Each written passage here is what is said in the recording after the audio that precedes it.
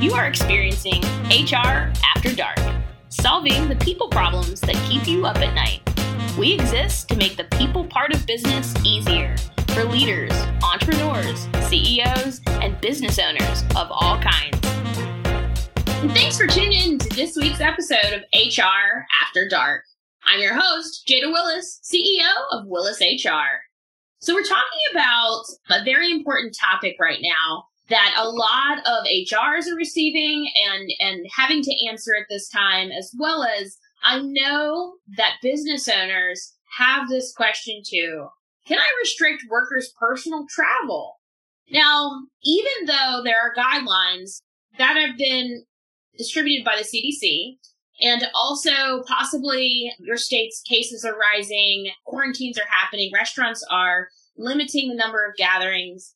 The advice has been to limit the gatherings for holidays, parties, that sort of thing. Your employee still is attending large gatherings, parties, and plan on also traveling for the holidays. What can you do as an employer? So I am going to give you the initial HR and attorney response and say, it depends, right? So I want to first, if a client was calling us at Willis HR, I'd first ask the question of, what is your policy on off-duty conduct? And also, what state are you located in? How many employees do you have? So these are some of the questions that I'd start asking right off the bat to understand what has been advised and distributed to the employee, what expectations has the leader set, and then also, have there been any changes to applicable state, county laws that would be pertinent here to this situation? But to just give you some guidance, I would say we're going to err on the side of caution and say it's very unlikely that we can advise or even monitor employees that are traveling or really, leaving the state, attending large gatherings, that sort of thing. Now, ultimately, though, if there's a quarantine in place, there are some things that you can do in coming back to the state. When they return, you could also ask for them to participate in a COVID test and that they can return to work once they receive a negative COVID result. So this time, though, would technically be unpaid unless they were seeking a medical diagnosis or actually have a confirmed case of COVID or taking care of a family member that would qualify under the FFCRA. Now, so that's kind of the loophole here. If an employee still participates in travel or large gatherings, and they claim one of the reasons that are covered by the FFCRA, in either it's emergency FMLA or if it's paid sick leave, then I would encourage an employer to pay that employee for their time if they haven't already exhausted that time. Now, the other piece to think about is the FFCRA sunsets on December 31st. So what are you going to do as an employer if this individual's traveling and they're not coming back until January 2nd, and then they actually have a confirmed case of COVID-19? Well, legally, and as of right now, present day, you as the employer do not have to provide leave under the FFCRA. But my recommendation is, if you've already started, if the employee has already started leave, and they started leave, let's say on December 24th. Well, my recommendation is to pay them for that 80 hours of time, because we don't know if there is going to be an extension. I don't believe that there's going to be an extension prior to December 31st. It would be a huge surprise.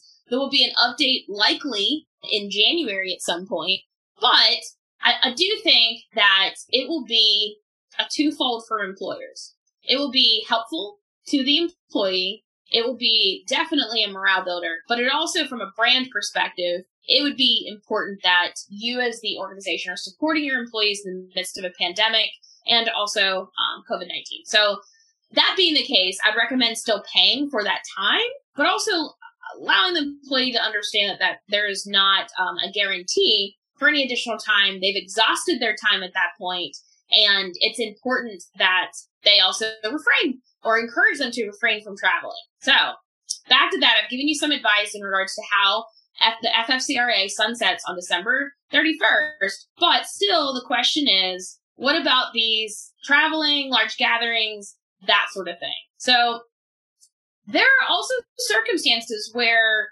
you as the employer, if your state is indicating they're restricting indoor gatherings, you could also ask employees to certify whether they will attend a large gathering for the upcoming holidays. Now, ultimately, if you find out there's an indication, I do recommend that you would ultimately have them sign it. I'll tell you about this in just a second. But an employee can also certify that they will not attend this large gathering. They're going to adhere to state and local laws. And then you find out that they actually haven't adhered and they actually went to some type of large gathering. You could take disciplinary action based on not following instructions or company policy. This is, I think it's going to be a huge morale hit, and it could actually do more harm than good. But it's ultimately up to you. What we're doing right now as HR professionals is really like weighing out the risk factors. Risk factors not just from a legality standpoint, but also from internal morale, employee retention, those other pieces. At the end of the day, your job is to keep your employees safe and to encourage employees to take care of themselves and also take care of each other. And so with that, it's making sure that you remind your employees of state and local laws, remind employees that you should be using masks and protective wear, and really making sure, so either not coming to work or working remotely if they are feeling ill, and to report that to HR or management immediately. I mean, the whole point about this is that it depends. It's murky. It's not a black and white situation. And I think with the upcoming sunset of the FFCRA, we're going to have truly some more questions from the employer standpoint of what are we legally responsible for? But then also, what about these tax credits? Yeah, there will not, to my knowledge, there will not be any additional tax credits for employers that are providing the FFCRA beyond December 31st. So it poses another issue of, is this something I'm going to do from a good faith effort for my employees and taking care of my employees, or am I going to stay to the letter of the law and adhere to the guidance that I'm receiving? This is truly, and it depends. I would say this, if I had to summarize this and the advice I'd be giving a client right now, even though I don't have the details of what your policies say or specifically your state, I would say have a talk, have a conversation with your team and encourage them. I would point out the increased rise of cases, and I would encourage them to follow the CDC guidelines. I would encourage them to take the precautions of protective wear and mask and things of that nature, but also to make sure that they are taking care of themselves and each other, and that your expectation is that they would be able to return to work after any time off or vacation. Now, and then also remind them that also any leave under the FFCRA will end and exhaust after December 31st. So that being the case, they may not have available time, and if they do unfortunately get sick, it would be the option of using any available PTO, but it could be unpaid time. But it's really just having that conversation, having a frank conversation with your team, encouraging your employees to make really good decisions, even though I know it's hard and I know it's been a tough year. And I know that a lot of employees and just people in general have experienced isolation. So this is now the time where we're usually getting together with family and friends. We're usually going to, parties and things of that nature. Well, it's going to be a very different type of holiday season. So I think we need to buckle down. We need to be safe, and we need to make sure that we're protecting our other.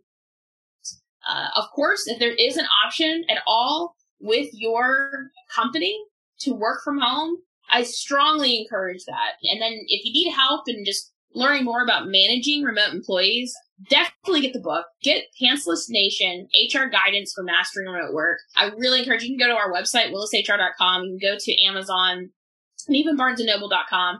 And the reason why is just helping you to be an effective leader, to foster that communication and conversations with your team.